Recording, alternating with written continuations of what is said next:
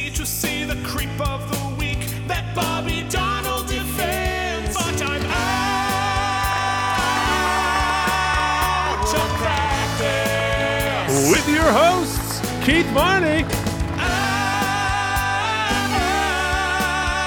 of practice. And Mike Indeglio. Way back in high school, most every night, my mom watched QVC, so I missed the practice. There was no TiVo, what could I do? Wait 15 years, get that. streaming on Hulu. Out of practice. It's the Season 6 Oopsie Awards! Out of practice. You didn't ask, we didn't listen. Out of practice.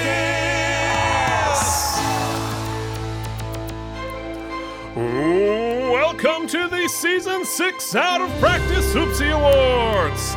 Tonight, we hand out the prestigious awards for distinguished achievements in this practice Season 6, starring Dylan McDermott, Cameron Manheim. Steve Harris, Lisa Gay Hamilton.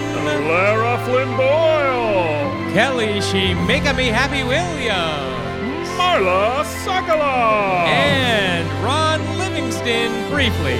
with appearances by Dylan Baker, Charles S. Dutton. The Baker's Wife, A crossover with The Walking Dead. John Larroquette, Bruce McGill.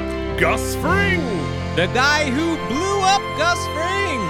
Black Widows, More Black Widows. Babies Everywhere Again, Gambling addictions. a serial killer after Lindsay. Backdraft 3. Oh, sorry, I think that was from last season. Nope, another one. What, really? Didn't they do that before? Yeah, I think twice. And Ron Livingston just quit. And now your hosts, Keith Varney and Mike Indeglio. Whew, I think I blew out my mic 14 times in that. Welcome to the Season 6 Oopsie Awards. How's it going, Mike? I'm hungover, Keith, as you can probably tell by my appearance. But What's my for excuse? I just look like shit. for some reason, I've already started giggling, so I'm excited for today. Oh, well, that's good. Oh, boy, we have so much to get into. We have some very prestigious fake awards to give out. But first, we need to hop back into the time machine and talk right away. We're not, there's no chit-chat, there's no nothing. We have to get into this. This is very important. We need to talk about what was going on this summer. This day in the basement. Folks, we are talking about the summer of 2002. After season 6 of The Practice, Mike, it's 2002. What's going on? Keith, this summer was an important summer. As I had told you, I moved home. I was in a place, but it wasn't all sadness. I was playing poker with friends. I was being a bachelor in my mom's basement. The highlights of life, as people like to call them. But I decided that since I had just spent a lot of money studying to be an actor, I should go to an audition. Oh, is that what you do? At one point, yes. At one point. I'm also, you might not know, a seldom known fact, I'm also a comedian. Oh, is that so? Do we have any reference to that? Comedian? Yeah. Oh, you can tell I've been having vocal troubles. I was very flat. You transposed it down. That's what happened. You gotta take it down sometimes, folks.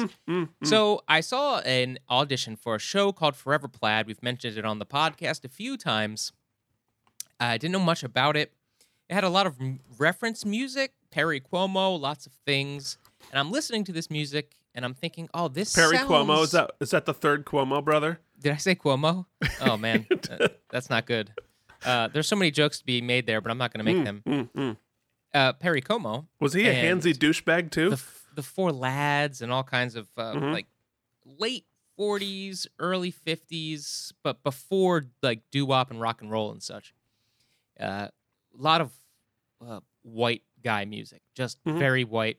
guy music. The whitest show possibly in the world. But the music itself is very self. What's the word I'm looking for? It doesn't take itself too seriously. It's tongue in cheek. A lot of like it's Louis terrific Prima little type things. show. Yeah. Well, I'm talking about just the music in general. Before you even this is me not knowing the show and just listening to this music that wasn't really in my vocabulary much. But some great harmony. So I go to this audition and I can't remember what I sang. I wish I could, but I know that it was the wrong thing. Whatever I sang was the wrong choice. It's probably Lost in the Wilderness if it was 2002. Yeah. And so, but I met I'd this rather guy be sailing. named Will Stutz. He was the audition was in Philadelphia. It was at the Walnut Street Theater studio stage, I'll remember. And I met this man named Will Stutz, who I didn't know it at the time, but was going to change my life in a lot of ways. He was this like Southern guy who had moved up to Pennsylvania, and he was just the sweetest man. He passed away this year. That's why I'm a little sad. But so anyway, this is a good story, so I'm going to tell it because this took up my whole summer. So a couple days later, he called me and he's like, you sang the wrong thing. I'm not sure that you're right, but I know you have this part. I have you. I just can't get you out of my mind from this audition. I want you to do this part. And so I got my first libretto in the mail to do Forever Plaid, and I just had the coolest 3 weeks before the gig started, just learning this music. It was my first professional job, so I really went for it. I tried to learn all of the melodies before I went to rehearsal. It is, and I actually saved my butt because if had I gone in cold, I would have been in trouble. Yeah. So I did a ton of work. I did as much research as I could at the time. The internet wasn't as internet as it was right now, as it is now. And so finding a ton of old clips of reference wasn't really possible at the time.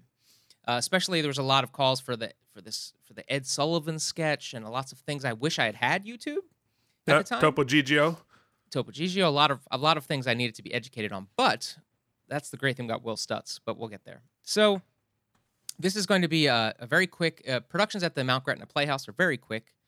And so it was a week and maybe 8 days of rehearsal and then a 2-weekend run, very quick. So we go up, I meet some amazing gentlemen, and they put us up in these little cottages. Really, I'm thinking, oh, this is how all the gigs are going to be. It's getting paid well. And I then learned that I got so many lessons. Man, this first gig taught so many lessons to me. Within 3 days of rehearsal, we're doing music rehearsal, it was very clear that 2 of the 4 plaids who were hired could not sing harmony. Oh, no. That's the whole show. They were great guys, very funny, but they could not. It was a Smudge and Sparky, the 2 middle voices. Myself and the Jinx, Jack Beadle, who was a baby. I was a kid, and he was a baby. He was very young, but he went to Eastman. He was an Eastman grad. Oh, no kidding. Opera tenor. I also did Jinx. I know. So, opera tenors. He was Keith. He is another Keith. He is very you, as a matter of fact, in many ways. Sorry. I wish I had all day. I could do another podcast on just this one production, but I'll get to it. So, but we only had 8 days of rehearsal, so we're already halfway through rehearsal, and they're realizing this isn't going good. So one more day goes by, and finally Will pulls me aside, and he goes, "Mike, what should I do?" And I'm 20. Oh my God. 2 years old. 20. You not should even not 22. be asking me. That's but what. me and Will had been going out, and we had, he had really taken to me, and I was like, I was like, we can't. It's gonna be bad. It's gonna be really bad, because we had just started staging. We had to give up on the music at that point. Right. The show. I wish I could. It was an impossible situation. Now there's this old totally saying that impossible. everything always comes together in theater, but not always. Sometimes it doesn't. Yeah. So anyway, the next day at rehearsal, there were 2 different guys there. Oh my God. He had made some phone calls. There had been some people who auditioned who had done the show before. Yeah. And that's I what you met need. 2 who would become really good friends, and one who would become a lifelong friend. I was in his wedding. This guy, John Smiley, and they came in, and we had At that point, I think 2.5 days of rehearsal before we opened. Oh my God. We had never met each other, and luckily they had done the roles before. But Yeah. there's a lot of choreo. It's a big show. It's a big little show. It's a lot of work. There's only 4 people, and they never leave the stage, and So they we all ended up- sing together. Yep. We ended up doing this thing called the Plaid Huddle, which is not a thing in the show, but it was for this one very specific production. And we would, when the show opened, we barely knew what we had rehearsed in all kinds of a jumble, so we barely knew what was next. So we would at any point, you could call a huddle, and we would get on stage real quick, like in the middle of the stage, and just remind each other what was next, and like stuff like that. It was Oh my insane. God. It was absolutely insane. Wow. Oh, as I'm talking, I should put up. Hold on, just a sec here. The Plaid Huddle. Yep, we Was This that was your the venue? Playhouse. That's beautiful. Yeah, this is the Mount Gretna Playhouse, which is beautiful. I'll give you some Wow. some other pics here. This is the outside. It's like outside of Lancaster, Pennsylvania. Yeah, what a Right beautiful now. place to be hanging out and doing a show. Yeah, especially as like your first one, right? I thought I had another one, but maybe not. Okay. Anyhow, so it went great and it was fine. I got my first review, which was kind, and you know, what ended up happening was it was great because this guy Chris Kowalski, who ran the downtown cabaret or whatever it was called in Rochester at the time. Oh, I had used to come live and seen around the block, literally. Yep. And he's like, yo, I want to bring you guys in. So we got like transferred, I guess. And I would go on to do the show for like another 1.5 years in Rochester with these same guys. They kept us together. And it became, I've done, there's multiple productions we'll talk about on the podcast after this, but with these guys, at least 1,000 performances. Boy, that's crazy because if I were 1 year younger, Mhm. I'm sure we would have met each other because our dorm and that little underground cabaret space was literally half a block apart. Well, I ended up, it's funny you say that because I ended up even when I was working in Rochester, and we'll talk about it later when we get there, I ended up being like, I might as well double dip since by the time we had the show running, it was running. So I Right. went and got a job working at the box office at the Rochester Phil. Oh, no So kidding. I just sold on Gibb tickets, Street. yeah, which was a great gig. So I was like rocking it. My first couple years out of college really ended up being pretty lucrative and good. I mean, they paid us dick Naturally. in Rochester, but it was cool. Anyway, it was my first gig, and I learned a lot about how the show must go on, and sometimes tough decisions are made. And Yeah. it's funny because this was a production. This was an equity production, but we didn't sign equity contracts because I think they had only had one contract at the time, and they used it on the stage manager or something. So we were all non-equity guys. Oh, interesting. So we were getting paid Lort B or C money, so it was pretty good. Yeah. And then when we transferred into Rochester, I started learning why non-equity can also be bad. Yeah, because we got paid very poorly in Rochester, and the working conditions. That I'll save it. I'll keep the memories good. It was my first gig. I was super excited. What a summer to get out and like do the thing you've been practicing doing. Yeah. And my mom got to see it. And Keith, I have to say, like, we talk about who are you doing it for and making your parents proud and all these things. My mom saw this production, even though like this version of it was not our ideal version. There was a looseness and a nervousness that I think added to the kind of vibes that these kids would probably have been feeling. Yeah. And we did the Ed Sullivan sketch, which when we get to Rochester, I actually have video, so we'll get to it. Awesome. This show will keep coming back in my life. We'll have to talk about it when that podcast in another realm, I guess. But when times in my career would like grind to a halt and I'd be questioning everything, a Forever Plaid production would come and save me and bring me back. So it means so much to me, as I'm sure it does to you. It's one of these things that sticks with you forever. These shows, and my mom got to see it, and I saw her when she saw the Ed Sullivan sketch. She basically pissed herself in the audience, and I could see it. And I don't think I'll ever reach like that feeling of satisfaction again. So anyhow, that's what I was doing this summer. Keith, what about you? Talk to me about the summer of 2002. Yeah, boy, that sounds like an amazing summer. Well, cool. we're going to do a production of Plaid. Mike and I are going to produce a production of Plaid somehow, some way, someday. God, we 'cause need to do it. I would love to take another crack at that role because that was Oh yeah, I'm not done.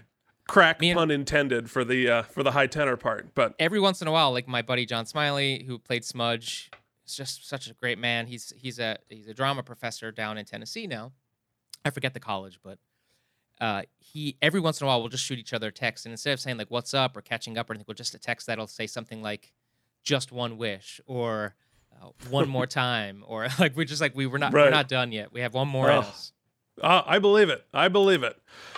All right, so summer of 2002. I just have a whole bunch of quick stuff. But why don't I just start with the? I'm going to start with the good stuff, and I'm just going to give you a huge amount of. We have tried for years to make this podcast a success. We failed. It's time to give the world what it wants. Meow, meow.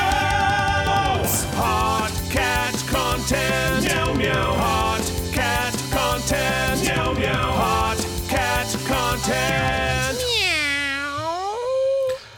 That's going to be a ringtone for somebody. So, Phoenix, you're our only hope, man. Truly. So this summer I spent in Vermont with my folks and, getting ready to move to the city, which I did in September.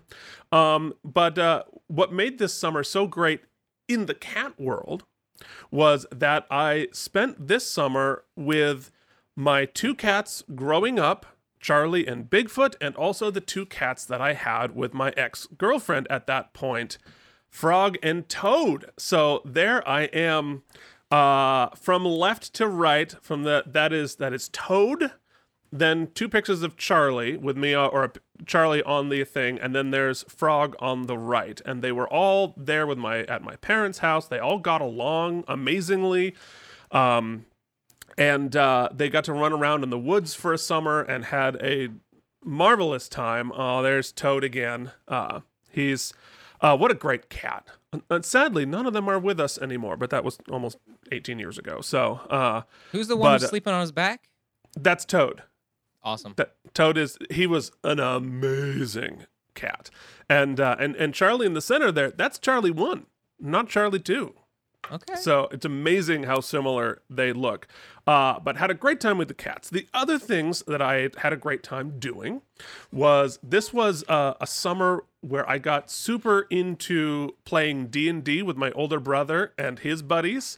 And we did an entire summer-long campaign. Oh, God. Hello, ladies. A whole summer-long campaign every Saturday night. And this character that I still play on the podcast, I invented that summer. It was so much fun because he was renting a farmhouse with his buddy, and his buddy worked at Ben & Jerry's. And if you don't know, one of the benefits of working at Ben & Jerry's is at the end of every week, you get to take home 2 pints of ice cream of any flavor in the entire world. Yeah, that's pretty good. So when we got to his house every Saturday night, he had an entire full-size freezer just of every flavor of Ben & Jerry's that has ever happened in history. And so we'd sit down for D&D. Everyone would grab their pint and sit down and eat the ice cream as we played. So that was super, super fun. The other thing I did, as you can see from the pictures there, is I also spent the summer playing hockey in it's a company called Full Stride doing adult hockey. And I played on, I think, 3 teams. Wait, adult hockey as in, like, the players were adults, not, like, after hours? No, it was actual ice hockey, not pornography. Okay. As you can tell from the pictures, I don't know how sexy any of that is. But that was my first summer, like, playing hockey a lot. And had a really, really good time. And then, of course, over the next couple of years, I'd go back every summer and play again. And especially when I got super thin the next year. And then I got to be halfway decent. I mean, by the standards of a Division III co-ed. Very subjective. Bar. Because it's co-ed. The age range is like 20 to 70.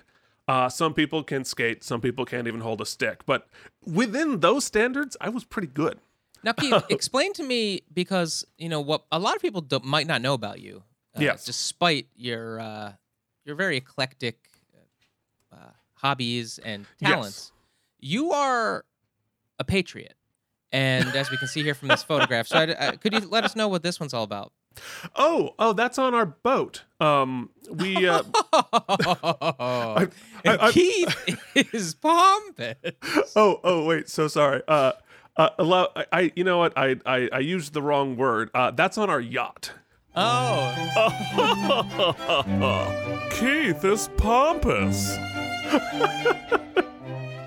Yes, that is on our sailboat, the Hesperia, which we still have today. My grandfather had it. It's so that's out on Lake Champlain. My folks still go out all the time. It's like our family heirloom boat. And have you ever seen the show or the movie All Is Lost? The Robert Redford. Yes. Sort of a one-shot kind of guy, right? Or Yeah, well, it's just the one with him on the boat. Just him on the sailboat in the hurricane. That boat is the exact model of the Hesperia, which made it very upsetting to watch that movie because all the interior shots, the interior is exactly the same as well as the exterior, and I'm like, oh my god, we're all gonna die. So that was an odd. Yes, a family's yacht. It was my grandfather's. We couldn't afford it. Speaking of things I couldn't afford, also this summer I was finding an apartment. Searching for apartments in New York City with my good friends Mike and Jen, both of whom were voice majors with me at Eastman. We decided to move to New York City all together, but we'll talk about that later. But in the email thread, we were realizing that the apartment rates in New York City were really low at that point because it was less than a year after 9/11. Oh, yeah. Good time to move. Yeah. And the last thing I'll say about this summer is my summer job. I worked at FedEx. And so I wasn't driving the truck or anything, but I was loading the trucks. And my call time, my day started at 6 a.m. for the sort.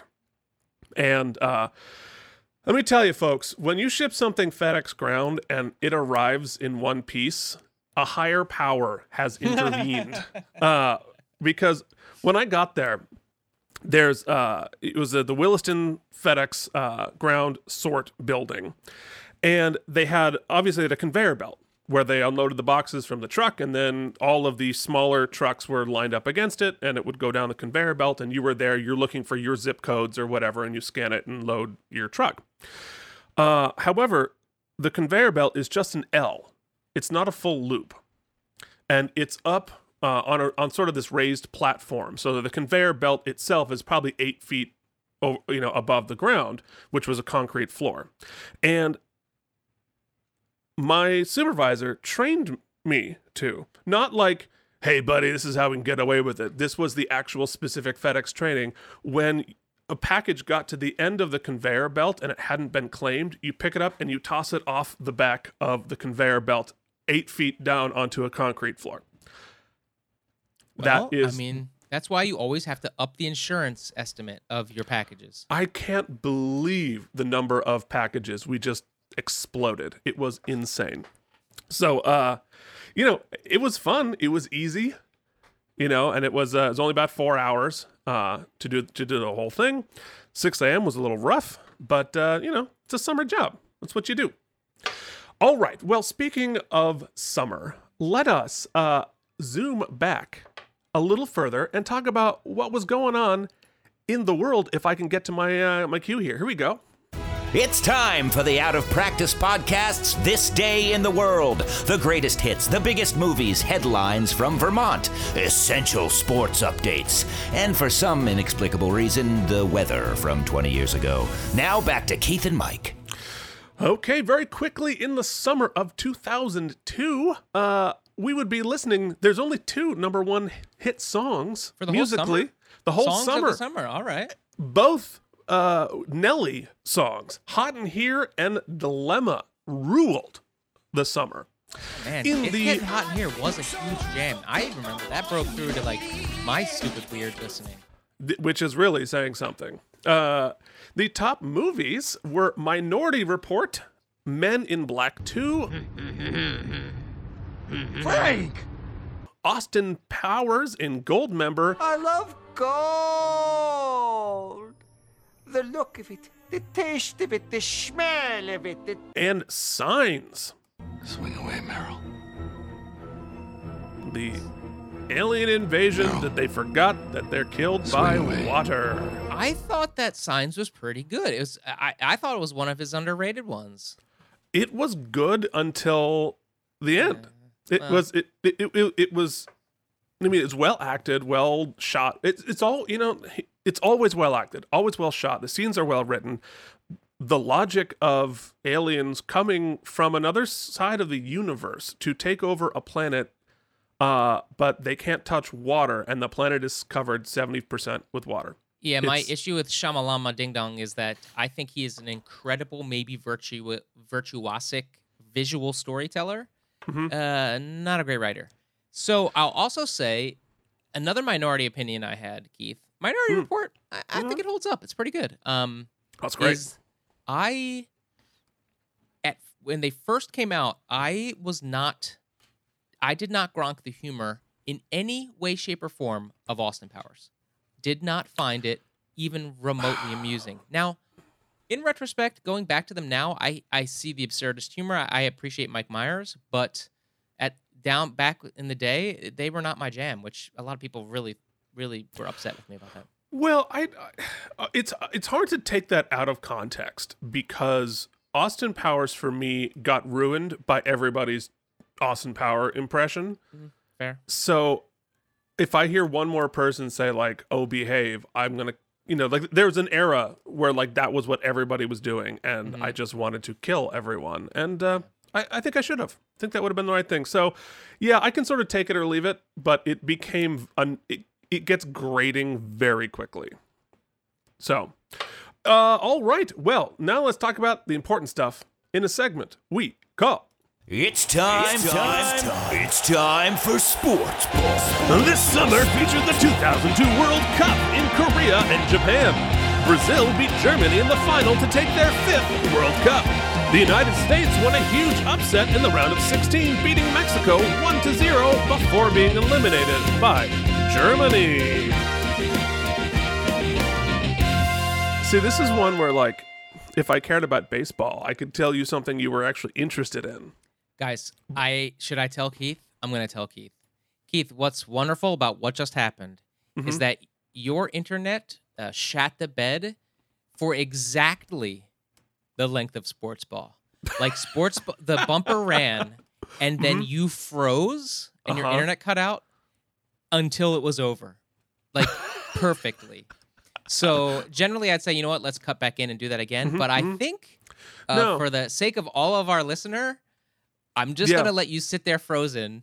They all blacked out. As I look panicked, but we know it all works out in the end. Amazing. All right. Well, folks, we have learned all that we're going to tell you about the summer of 2002. And we need to talk about the world of The Practice, of Emmy Award-winning series The Practice. And it's time to talk a little bit about the 2002 Emmy Awards, which were hosted by Conan O'Brien. And let me just cut to the chase and introduce the nominees for Best Drama Series, which we have been in forever. Here we go. The 2002 nominees for the Emmy Awards in Drama Series: The West Wing, CSI, Law and Order, 6 Feet Under, Great show. and 24. No, we weren't nominated. Oh no. No, it's not good. It's not good. This so- just in: the jury has returned a verdict of not even nominated. Not nominated. No, it's not good. So let's I'm just gonna run through some of the other awards just so that Okay. we're Comprehensive. here are the winners in all of the categories in the Emmys. The Best Actor, Michael Chiklis for The Shield. All right. Leading Actress in a Drama, Allison Janney for The West Wing. Of course. Yeah. Best Supporting Actor in a Drama, Jonathan Spencer for The West Wing. Best Supporting Actress in a Drama. Stockard Channing for The West Wing. So, yeah, we didn't get nominated for any of that. What season of The West Wing was it? I don't know, it was probably 3 or 4. Yeah. Something like that. Yeah, real great. However, Okay. I have 2 pieces of good news. All right, ready for it. Okay. Here we go. The nominees for Outstanding Guest Actor in a Drama are Bring it. Mark Harmon for The West Wing, Tim Matheson for The West Wing, Ron Silver for The West Wing, and John Larroquette for The Practice, and Charles S. Dutton for The Practice. Yeah, of course. And folks, we got a winner!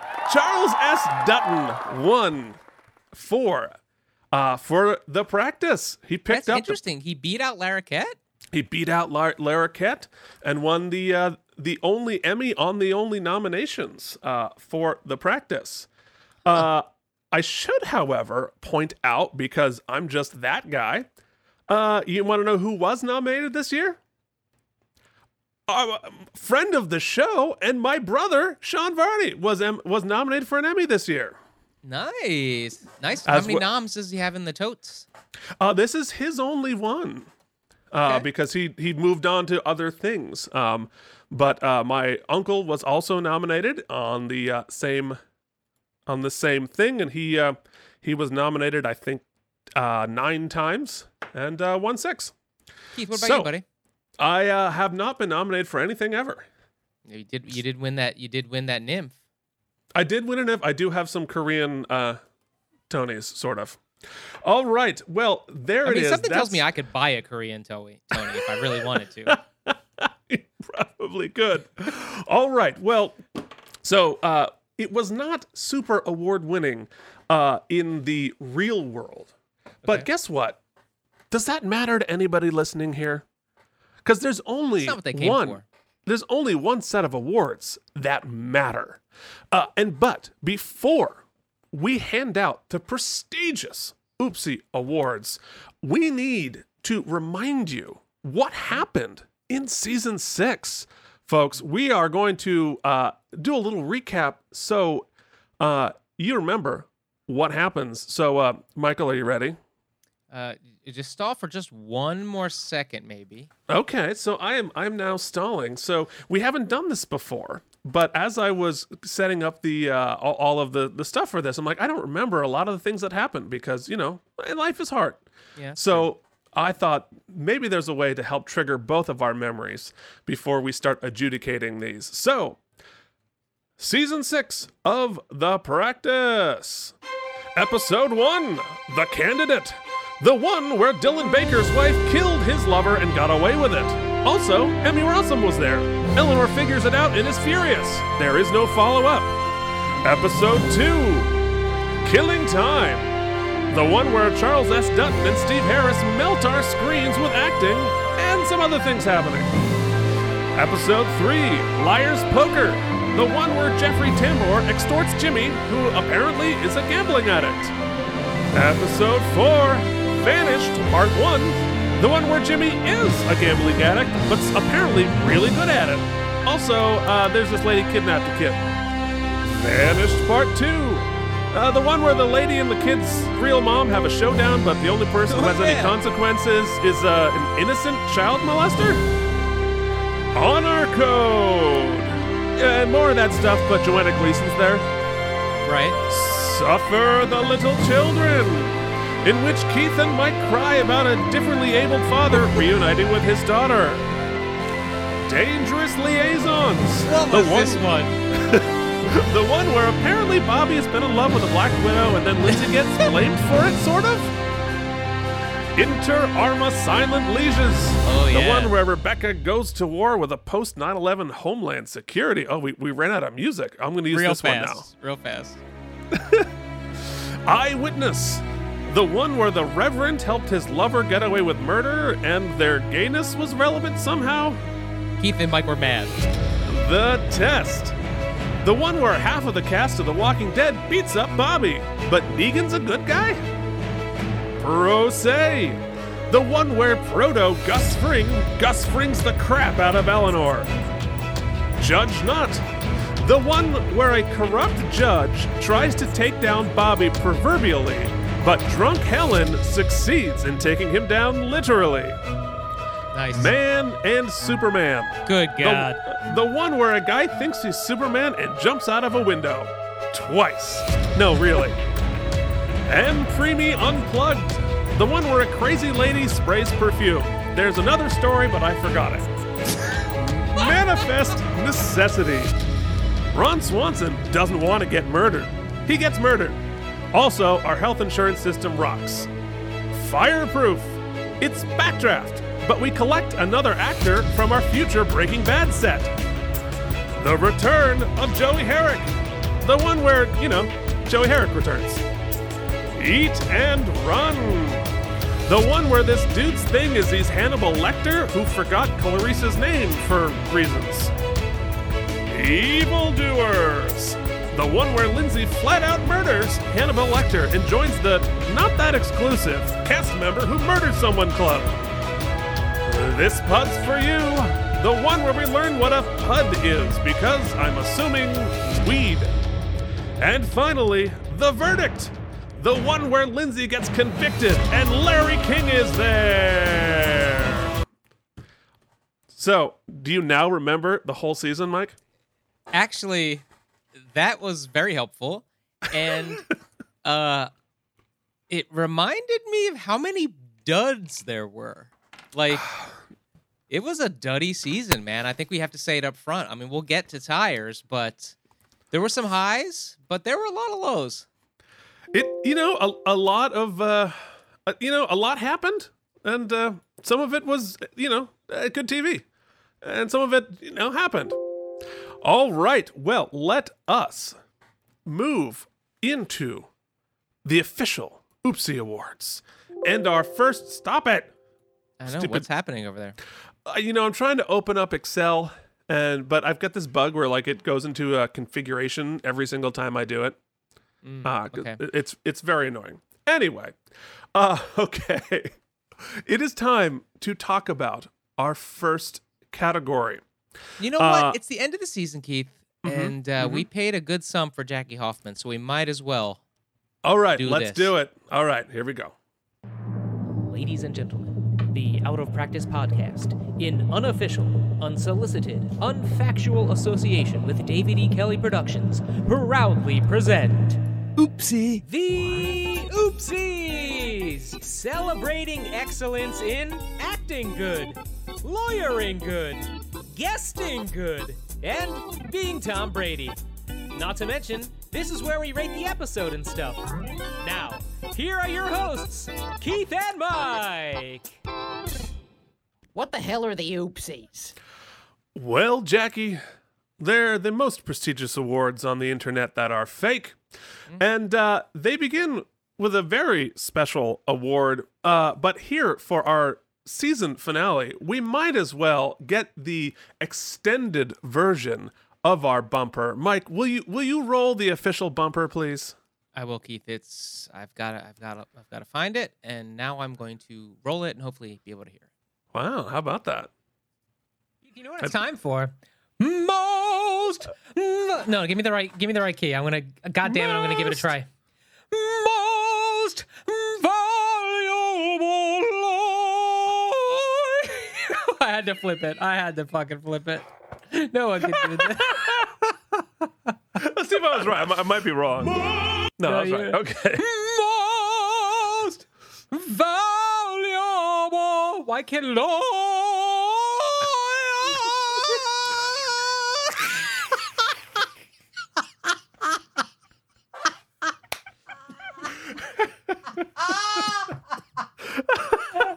Guys, I want everybody to know that I'm really trying. All right, wait, hold on. One more.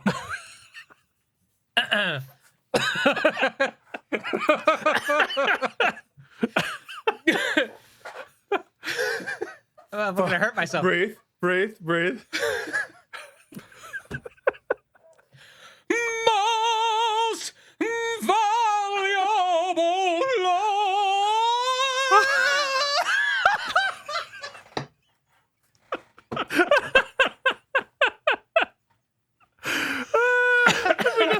into this? I can't even breathe enough to laugh. I quit. I tried. I hurt myself. Well, I did. yeah. Turns out I Ladies and did. gentlemen, Wait, what? The Out of Practice podcast. What is happening? In unofficial, unsolicited, There we go. What is happening? What's happening? Well, what's always happening? I know, honestly. Okay, well, let us. Here we go. The nominees for Season 6 of The Practiced Most Valuable Lawyer are Eugene Young for Killing Time, Eat and Run, This Pud's for You. Rebecca Washington for Vanished Part 2, Inter Arma Silent Legions, and M. Preemy Unplugged. Jimmy Berluni for Honor Code, Man and Superman, and Fireproof. And ADA Kenneth Walsh for Liar's Poker, Dangerous Liaisons, and The Verdict.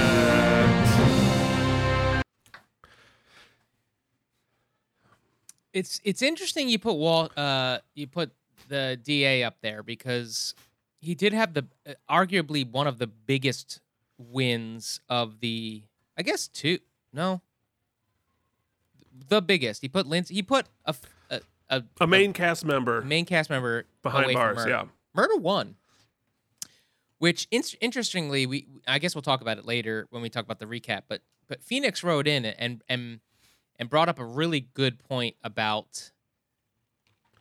He's also incredulous with the outcome, and he thinks it was, well, we'll get to it, but I agree. It's like he not only did he put all his eggs in one basket. He didn't charge her with any lesser crimes. He just went for murder one and got it, which is nuts. Yeah. You know, when I think about the season in totality, I think Eugene really stepped up this season in the lore of the world because he had to basically assume strategic operations for the firm for a good portion of it, all the way through the pretty catastrophic loss of the last case. But for me, what sticks to me is a bunch of episodes where Jimmy took the helm and really recentered, whereas we generally see Rebecca as the sort of moral compass of the office. In some of Jimmy's big cases this season, he really brought a ton of empathy and compassion that we hadn't seen. Even in that one, the Man and Superman episode, just some of his cases really stuck with me. So I'm having a tough time. I think for me, it's between Jimmy and Eugene right now. Yeah, it's interesting because the way this season broke down, we didn't get a lot of wins. Mm-hmm. You know, a lot of the wins that we got ended up being Pyrrhic victories where we got somebody guilty off or we got somebody innocent convicted. And so I don't have an image in my head of like, oh, that case, we really crushed it. We really did something successful. Because we couldn't get out of our own way and we couldn't stop. So honestly, when I look back at it, the most effective lawyer at lawyering, even though he screwed up a few more times, in my opinion, is Kenneth Walsh. Because he won the iconic case for the season.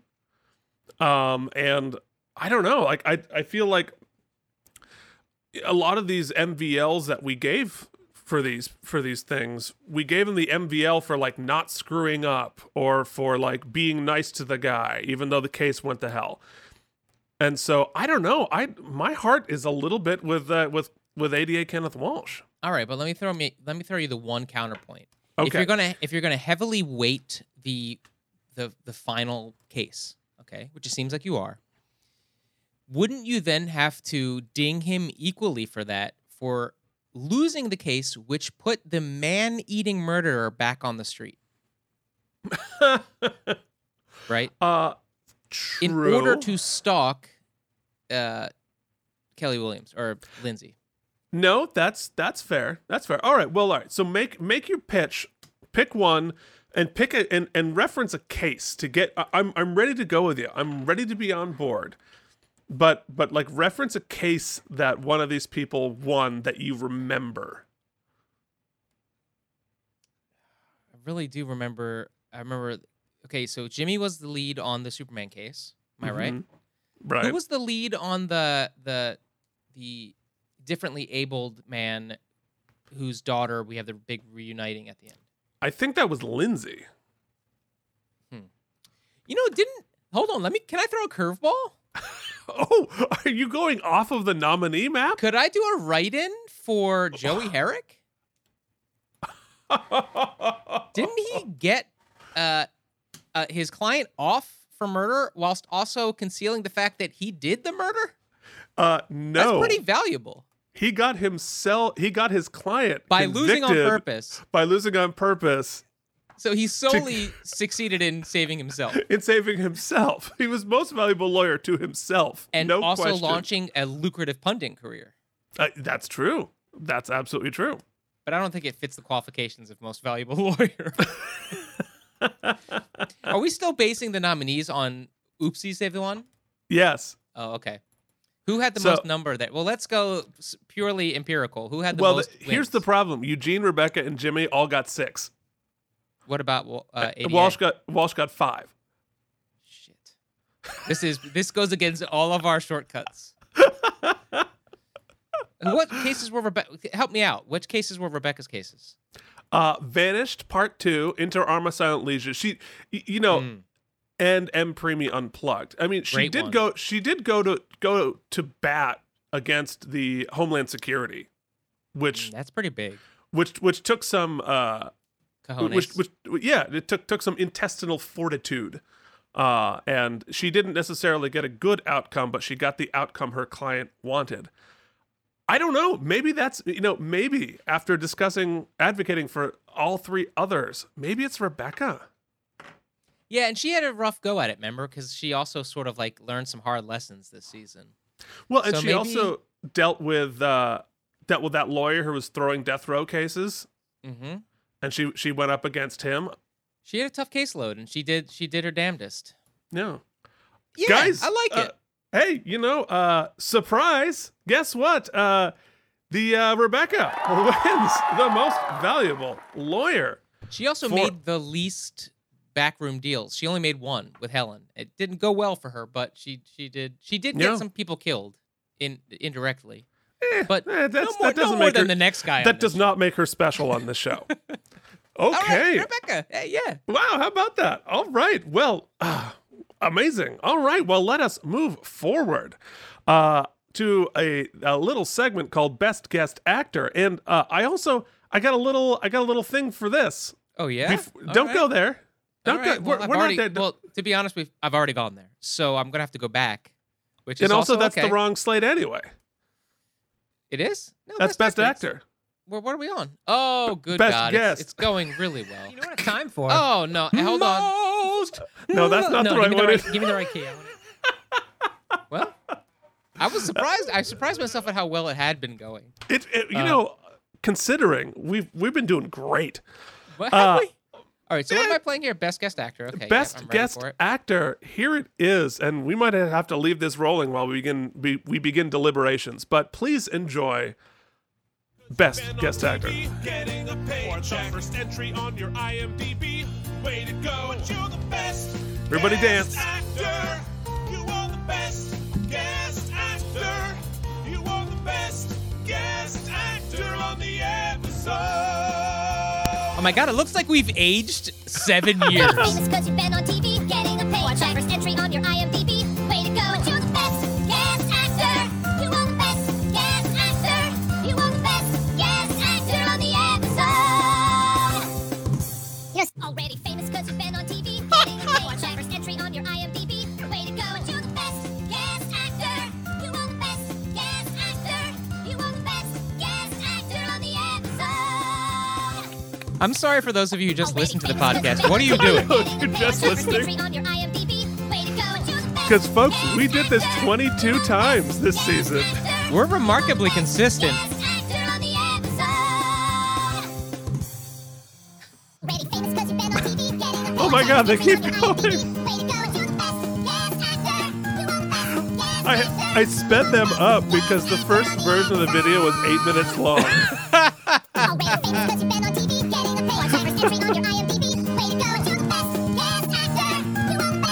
You really into this one? It's really just like a story about Mike's hats and beard length. My appearance alters greatly. You look I'm like upset. Obi-Wan Kenobi in this one. That's true, yeah. Well, Wow. we did it. Oof. We are not consistent in our visual appearance, Keith. We fluctuate in many ways and sizes, but our choreography is remarkably consistent. Yeah. Yeah, go for it. So sorry to any of you who weren't watching that on YouTube and just heard the chipmunks Well, you know what? singing our For the theme sake song. of our listener only, I'll make sure the audio version skips that portion. Fair enough. All right, well, it is time. The nominees for Best Guest Actor on Season 6 of The Practice are Kelly Williams for... No, that's... There it is. Bill Simitrovich for Most of the Season. Charles S. Dutton for Killing Time. John Larroquette for The Return of Joey Herrick and The Verdict. And Bruce McGill for Judge Not. Good nominees here. This is fun. That is fun. Huh. You know what I want to do here, buddy, while we're thinking about this? I'm going to do some on-the-fly work. That's all right with everyone. You won't. Oh, yeah, because, you know, we've never shown our work before. It's always been so just- seamless and smooth. I'm just trying to get by, buddy. You know what I mean? Yeah, aren't we all? So, so this is an interesting one because, oh, well done. Trying. Well done. So we have a couple of people here with singular episodes that are sort of iconic. We already know that Charles Dutton won the Emmy for this. Yeah, and you know what's funny is that Cameron Manheim's name is on John Larroquette's face. That is it's so funny that I can't even begin to tell you. He definitely was photoshopping these very quickly. Attention to detail. Well, you know, honestly, Cameron Manheim is such a good actress. She could pull it off. She could play John Larroquette. Not a problem. Well, you know, he's won so many oopsies and he's deserved them. And Charles S. Dutton was great in that episode. He won an Emmy for it. He sure did. McGill, he had a good arc. God damn it, though. But, Keith, you know, when Ron Livingston leaves the show, he leaves with him a vacuum of sexy. But Bill steps in. I was curious what his arc was going to be. I did not know it would be a season-long heel turn. I don't know if he did. If he knew that either. Yeah. But I think you mentioned it in the Tires rundown for an episode or two ago that he really embraced it and made it feel earned, which is tough to do. It's not like he had a huge amount of time to do so. And he had to carry that arc into almost full villainocity. What's that word I'm looking of? Villacy? Villainy. Villainy? Yeah. But I think villainosity is a good word too. Yeah. Let's go with Villainosity, the best words. Villainosity. Here's COVID. Inject the villainosity. It's the best words. Best. And you really have improved that, Trump. It's really great. And what I'm getting at is, I think that in a category where you have Cameron Manheim as John Larroquette, Bruce McGill, and Charles S. Dutton, I still think that because of his body of work this season, Bill Simitrovich is probably, I think, the Oopsie Award winner. Yeah. I completely agree. That was my thought the whole way. It's just that he came in, he'd never got the big showy stuff, but boy did he have to lay a lot of groundwork and just got it done, made a compelling character out of a character that was supposed to be, I'm assuming, sort of a side character. I'm sure that he took over Alan's arc. Yeah, you think? And he brought with it a lot of weight and credibility. And was it weak ass crap or whatever it was? He was not. He was not weak ass crap. Do you think that was Ron Livingston's arc? They just like retrofitted it to him? I actually doubt it, because I don't think they're writing that far ahead. Okay. Clearly from this season, it's clear they're not planning the season ahead of time. So congratulations to, where is my clapping? Oh, here we go. To Bill Simitrovich for your best guest actor. Wow. Which brings us to... Oh, so he's so far 2 for 2. No, Rebecca won. You're right. You just made such a strong case for it. I just assumed that's what we had done, but I've already forgotten, it turns out.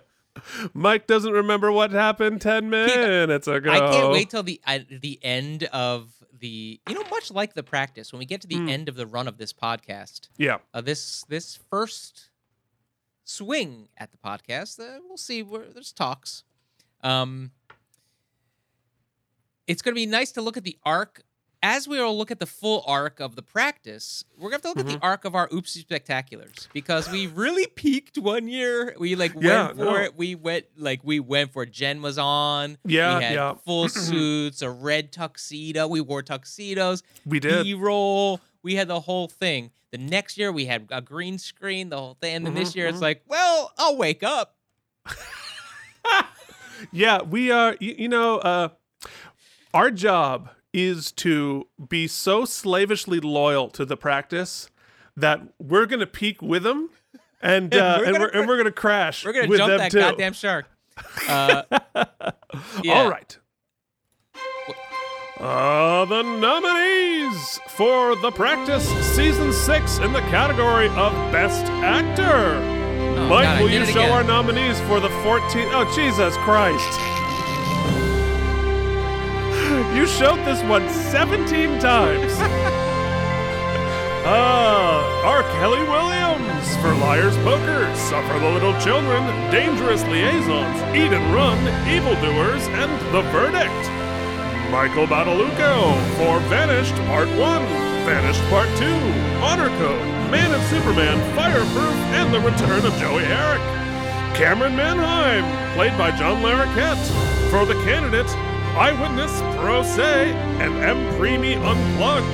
And Lisa Gay Hamilton for Killing Time, Inter Arma Silent Lieges, Evildoers, and This Pod's For You.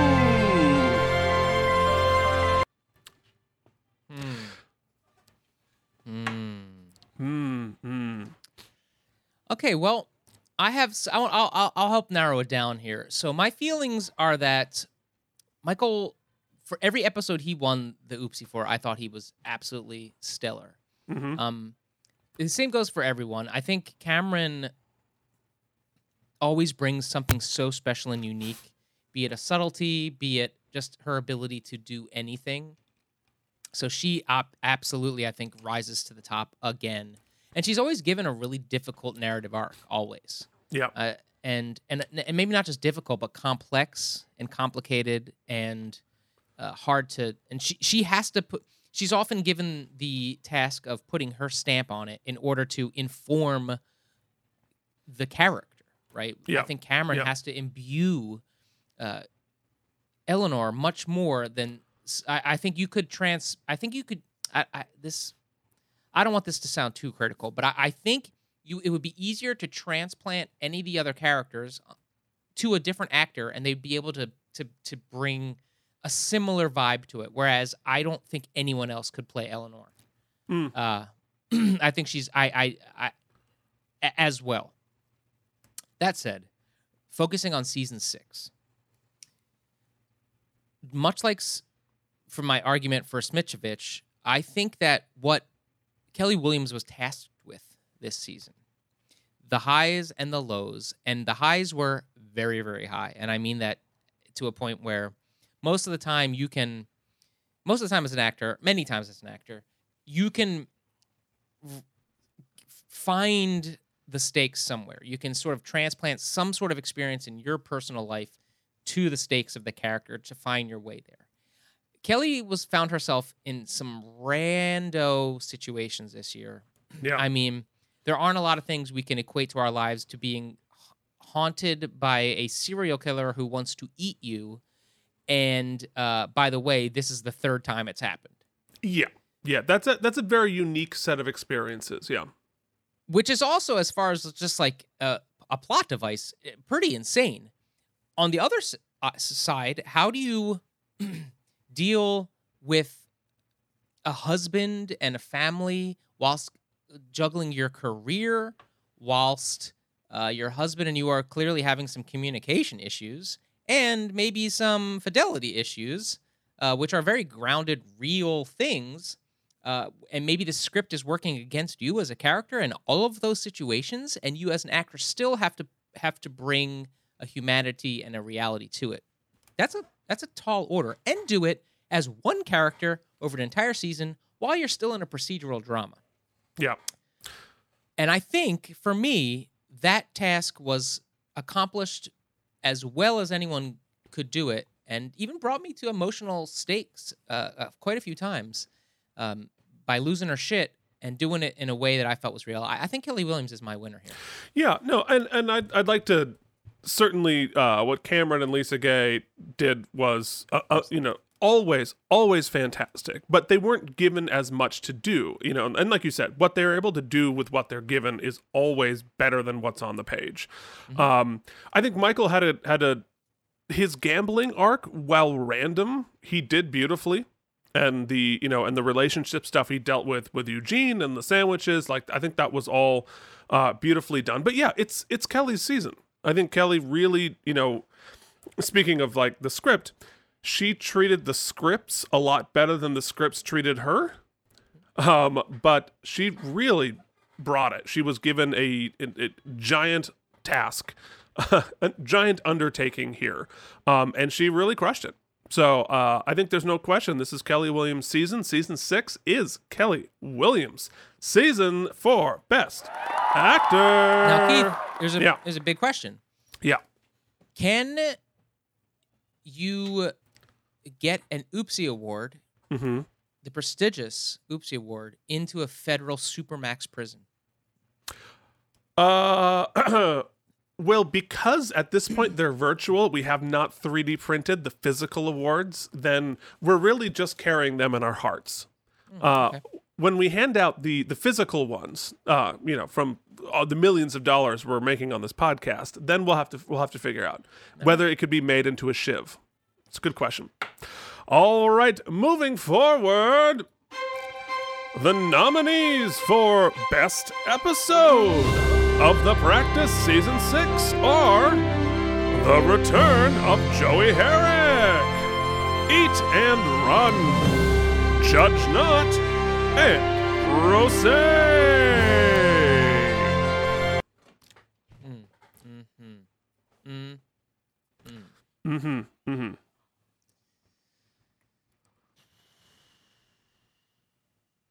Man, Pro Se really did surprise me. Yeah. That was a great ending. It was a very satisfying, like, turn of the screw story. I have to say that Judge Not was good too. Judge Not was great. Eat and Run was that was one of our highest rated episodes? Yeah. That's right, because we couldn't believe they did the same plot as Superman and yet still pulled it off, and it was an entertaining case, and it was a good flippity-doo-dah. Yeah. Yeah. Damn, that Joey Herrick episode, though. How do you vote against Joey Herrick? It could have been terrible. It could have been all scene chewing. But it was actually kind of a cool case. The twist got me, and he is so damn good. Yeah. See, that's when writing a twist ending is when it's clever and unique. He can land it. You need someone who can land the twist. That ending was awesome, actually, if I recall. Yes, because it was. Yeah, I think it's our boy. Well, statistically as well, it was the highest rated, very close. They were all between 8.88 and 9. But yeah, I mean, I think Pro Se was very satisfying plot wise. It was like, oh, that's so cool. That's crazy that it happened. And Judge Not was as well. I love the scenes between he and Bobby sort of feeling each other out. But in terms of a fully satisfying episode, I think it's Return of Joey Herrick. I don't think you can get around it. So And that's it. yeah, congratulations, Return of Joey Herrick as the best episode of season 6. Okay, folks. Well, now we have our next award, a very important award, which is good. And the award should go to me for doing, I think, 12 Tom Brady's at about midnight last night. So Now, some would say, Keith, that you've had an entire season of podcast to do that. Some would say, yeah, I know. The Tom Brady Award for being Tom Brady. Let us go through the season's worth of Tom Brady's. Here we go. Where is it? I'll do Tragic Brady for this one. Oh, hold on. It's all quiet. Take it away, Mike. You can go first. O-Face Tom Brady. Oh. Self-help Tom Brady. Now, I haven't seen some of these, so I'm very excited. Sexy gambler Tom Brady. Ooh. That's really Tom Brady with his shirt off, kids. Watch it on YouTube. On the steps of the Brady, Tom Brady. Sorry, I'm trying to click it up. Ooh, abducted Brady. Sandwich shop Brady, Tom Brady. He looks really happy to be an employee there.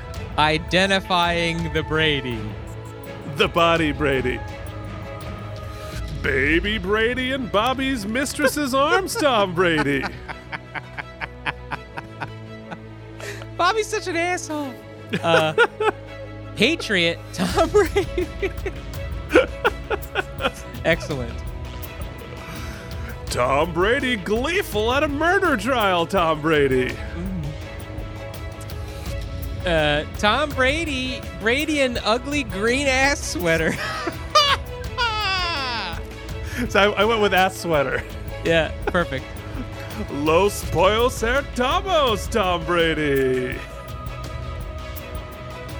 Tom Brady accepting bribes. See, I tried to think about what you could bribe Brady with, and it was a mirror, so he could look at himself. So meta, Keith. So very meta.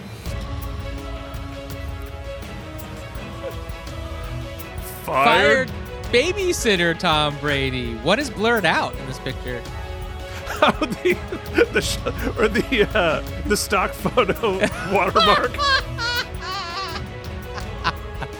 Guys, we need your Decisions Keith subscriptions. We need those donations.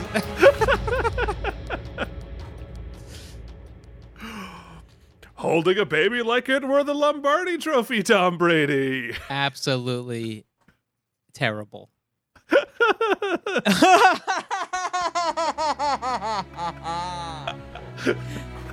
Diabetes stash Tom Brady.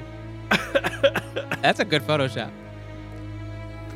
Inappropriate IT guy Tom Brady. Oh my God. You know what movie that's from?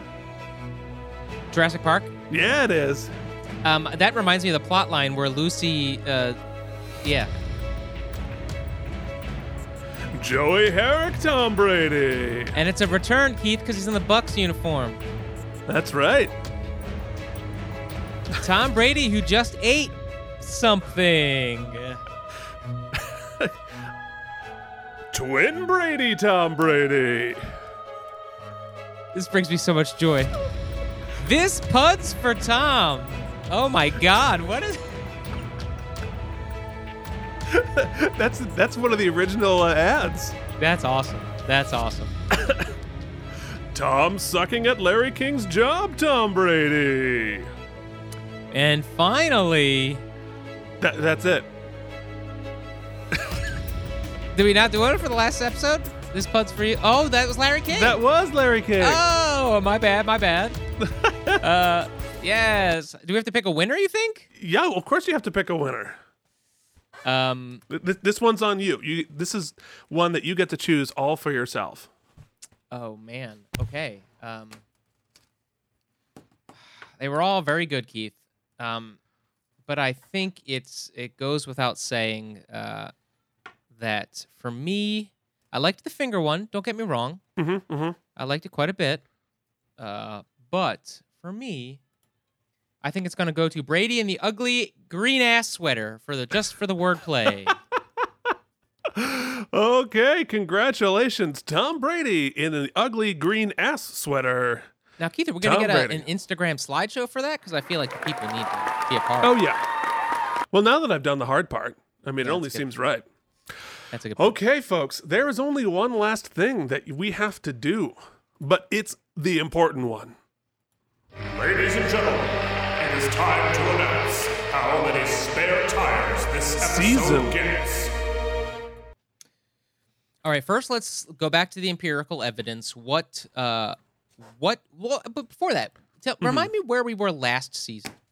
Last season, we our tires throughout the season were 7.78 on average. I gave it a 7.71, and you gave it a 7.84, which, if you're counting at home, was slightly less, but statistically almost identical to season 4, which was 7.79 versus 7.78. What is our highest season ranking thus far? It is the 7.79. Season 4 is our highest ranked season. Wow, it turns out for a podcast dedicated to a show, we've been relatively critical of that show. Sevens are good. That's Sevens true. are pretty solid. And I think the actual rankings we gave in the season episodes were probably a little higher than that, but I didn't go back and look it up. Well, and I think that it goes to show that episodic television like this, in network style, unlike the streaming kind of future we're in now, where you can have 8 episodes, 8 really solid episodes of a season. When you're trying to pump out 23 a season, 22, 23 a season, it's not easy to do consistently. Yeah. So let me give you some numbers on this season. So our average for this season was 7.75, which puts this season worse than 4 and 5, but over 1, 2, and 3. Interestingly, our high score was a 9 for the return of Joey Herrick. Our low score was a 3.86 for Dangerous Liaisons. We also had our first unprecedented no score.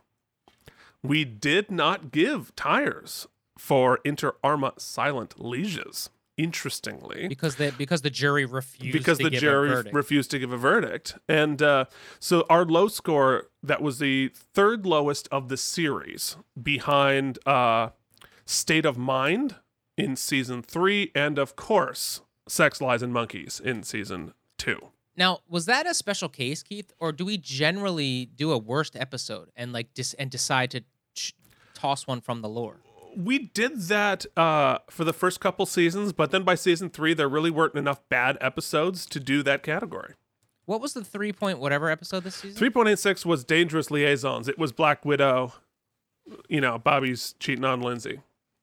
And that it's indicative of what I think one of my big problems with this season is that, yeah, there's some standout episodes, but we lacked really any sort of cohesion. And the things that were cohesive were like Bobby's an ass to Lindsay. Lindsay's abused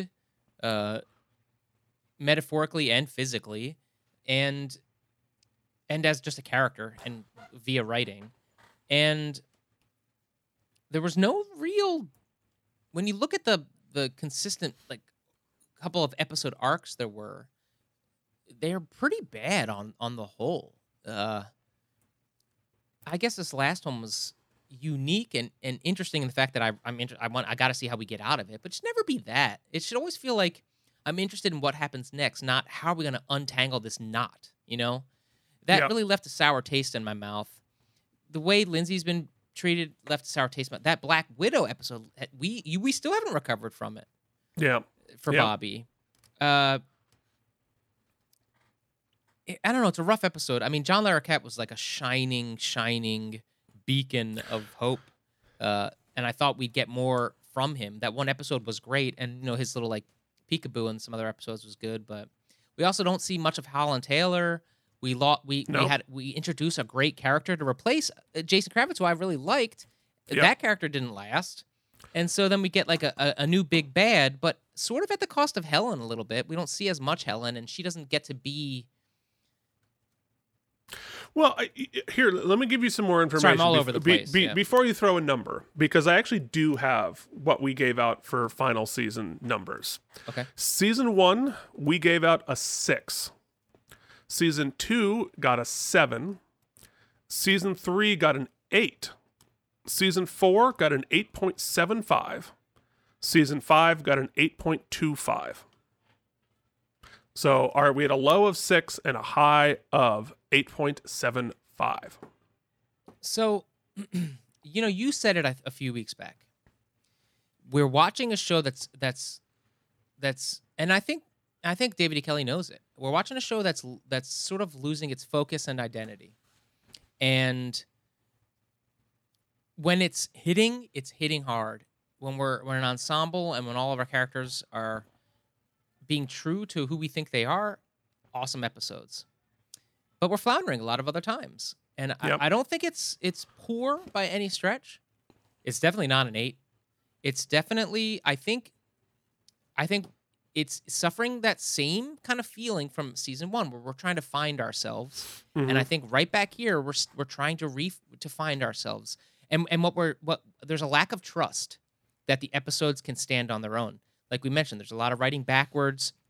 There's a lot of gotcha gimmicks, and we don't need them. These could be Law and Order episodes, just like straight to the point, case by case, and our characters could survive that. And so I'm feeling a season 1 high 6. I'd say, or I don't know if we're doing static numbers or how we do this, but I would think a 6.7, 6.65, 6.7 is where I would come down. Yeah, and I think that's right. I think you were the word used was standing on its feet, and I agree. This season feels a little wobbly. It feels a little. Yeah, it's like it's lost its center. It's lost its balance a little bit. All the ingredients are still there, and the ingredients are great. But when I try to think about what is this season about, like what is sort of the basic arc of this season, and I guess based on the verdicts, it's like injustice, because a ton of guilty people were freed and a ton of innocent people went to prison. But I'm working backwards from the verdicts, not from the storytelling. So the storytelling isn't about injustice. The verdicts point to that. And so, yeah, it felt a little just, hacky because of each episode not really having much to do with other episodes and thematically just all over the place, and just a little bit falling into the tropes, what we now know are the practice tropes, the practice cliches, and just sort of living in it. And I don't think we gave our actors, our main cast, that much to do. This was a lot about the guest stars. It was a lot about sort of plot. We didn't have the Eleanor in season 4 or the Lara Flynn in season 5, like great showcasey kind of arcs. So it was like, So, yeah, I think you're in the right range. I think I'm going to go 7.1, based off of the other seasons, because it's better than season 1.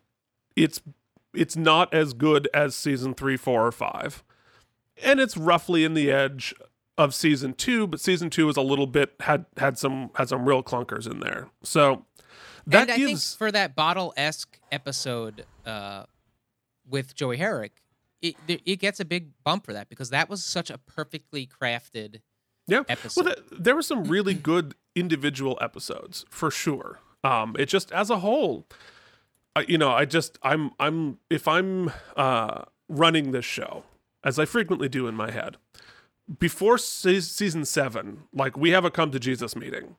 And I'll be like, guys, we need to make a plan for this season. We need to figure out what the season is about. We need to figure out what makes us good. We're going to have to start plowing some new territory. And, no more crutches. No more twisty twist at the end. Yeah, unless it's earned. I want to say, because if I want to really put on my I'm not angry, I'm disappointed dad hat.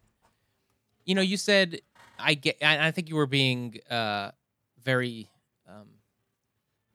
rose-colored glasses when you giving a lot of the benefit of the doubt when you said that the season was about, what'd you say? Injustice. I would say, if we're being honest, it's about gotcha. And Yeah. what I mean is, if you look at it's funny that Signs came up earlier, because if you look at The Sixth Sense, the movie, no spoilers, it's not a great movie because of the twist. It's an awesome twist, but it's about something before that. And yes, it tells us, the twist completes the thought, but there had to be a thought first. it's about something. The characters all have motivations, and it's beautifully well shot. Blah blah blah blah. Some of the pitfalls I think he falls into after the fact was that he didn't trust that he could come up with a good story, and so it became about the twist ending. Yep. And too often, and I won't put it squarely on David E. Kelley. Clearly, he didn't write a lot of these episodes, but they didn't trust a lot of their narratives throughout the season, so they had to rely on the perfect episode example of that is the priest, or is the episode where there's the big gay twist at the end in the bathroom, which went on to negate any goodwill we had towards the episode up to that point. Yeah, and then the season is a larger manifestation of that as a whole, as the ending, as Phoenix says when he wrote in, and as you said last week, it was written completely backwards. It was like, we knew going in, guys, we're sending Lindsay to prison. Won't that get everybody's jaws on the floor? And let's just write an episode. But, what Phoenix's point was, which shows that it was a bit lazy, Keith, is that they didn't even put any other charges against her except premeditated murder, which by its definition, she didn't know he was coming that night. She didn't have a plan to murder him when he came. I mean, you could qualify a guilty verdict through maybe a lesser charge or some twist, but straight up, we only guilty one. You knew that was just that's bad writing. It's bad strategic writing. So So I think this season is the mid M. Night Shyamalan era movies between Signs and his sort of like rebuilding lately, where he's been putting out better stuff. So between Sixth Sense. So I think Signs is exactly right. It's funny it came up. This is the season of Signs, where really good elements, very well acted, beautifully shot. Sloppy ending. Let's go back to that pitch meeting. All right. Priority 1, we have to undo the Lindsay thing, because where I sit, and maybe I hope I'm pleasantly surprised that they find a way to do this, because right now I can't think of any eventuality in which Lindsay gets out of prison, which is great. I'm sure, no doubter she's getting out of prison, but how do you unruin her life? How do you unruin Lindsay's life? She's now been, this child, Bobby and Lindsay's kid, has 2 parents who have been charged with first-degree murder. One of which has been, I don't care if it's overturned, or it's this wonderful, they find out that Walsh was literally paid a juror or something like that. Yeah. Still, that stigma, you don't come back from it. So I'm really, and that all aside, the just trauma, you know what I mean? You can't make it go away in the narrative. So really we have to, so bullet point 1, how do we get her out of this? Bullet point 2, how are we going to treat the character? Are we going to deal with it, or are we going to write Kelly Williams off the show? Yeah. Right? Like, what are we those are your choices. Well, and the only thing that could be worse than that is to pretend it didn't happen. Right. Is popping her out early and have there be no consequences. Right. So, Sort of like they did with Eleanor's abuser. murder. Yeah. You know what I and mean? the fact that she shot a guy dead. Oh, yeah, well, there's that. But I mean that Eleanor was like, oh, hey, you did all these traumatic things to me, but I'm going to have one scene where I take my power back and then you go to a different country and that's the end of it. Right. So, Wow. Yeah. Okay, folks. So We're sour, season Keith. 7. Sounds We're sour. looking for you. I'm excited to start season 7. But we have now officially gotten through season 6 of The Practice and season 6 of Out of the Practice. Let's take it away, kids. No, wait, stop. Oh, wait, stop. What? Stop. I'd like to take a moment because we do this and I want to speak to those of you who do listen. Now, Keith and I are famous for being very self-deprecating, and we deserve every second of it, to be honest. But that said, a moment of sincerity that I will speak for both of us. We appreciate all of the hours you spend with us. We appreciate it because we love talking to ourselves and to you. We love the fact that you give us this window of unpaid therapy for ourselves and our issues. I appreciate that you give me an opportunity to spend some time with my good friend Keith, who lives a little bit far from me, and I get to spend a couple hours with him every week. It's wonderful. And I do want to say that though we record and basically treat this podcast in real time and speak to our listeners who are following along with us, I do not want to forget those of you who will be listening once Keith and I have moved on to other things and this is done. Maybe you came to The Practice on Hulu late, you found our podcast, and you were one of the people who are listening years after we've recorded this. We appreciate you taking the ride with us, whether you've donated to the podcast or you haven't, or you're just laughing at us because you know the future that we don't know. We do appreciate your time. We appreciate your patronage. And we hope that you're following along with whatever we're doing next on KME on YouTube. Check it out. All of those things. Check out our Star Trek show. Even if you're not into it, it's fun. We're playing with toys. And if we're doing anything else currently, follow along. So I just want to say a thank you. Keith, it's always awesome to hang out with you, buddy, and watch the show. And I promise you I haven't watched next week yet, even though me and Jen have talked about it about 3 times. Well, likewise to all of that. And yeah, thank you to everyone listening. Thank you to Mike. This is always a joy and a thing that I look forward to every single week. And to those future listeners, scrubbing this for offensive things Mike said before he gets fired from hosting Jeopardy 2. Yeah. I didn't even get an audition. Yeah, right. But seriously, this has been a blast, and I'm really excited. I can't believe we only have 2 seasons left. It's very it's sad, but we're gonna do it. We're gonna be right here, KME Entertainment.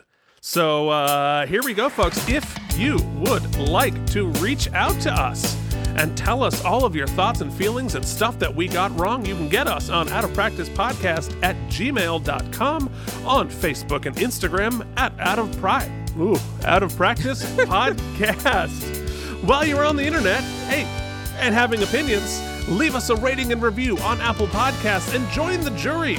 You can write anything, and we will read it and gratefully welcome you to the jury. Speaking of people who we are grateful for, our founding sponsors, Jorge Navoa, Cloud Lover 69, Leanne Wrights, Jennifer Masanova, and Kari Kuhn.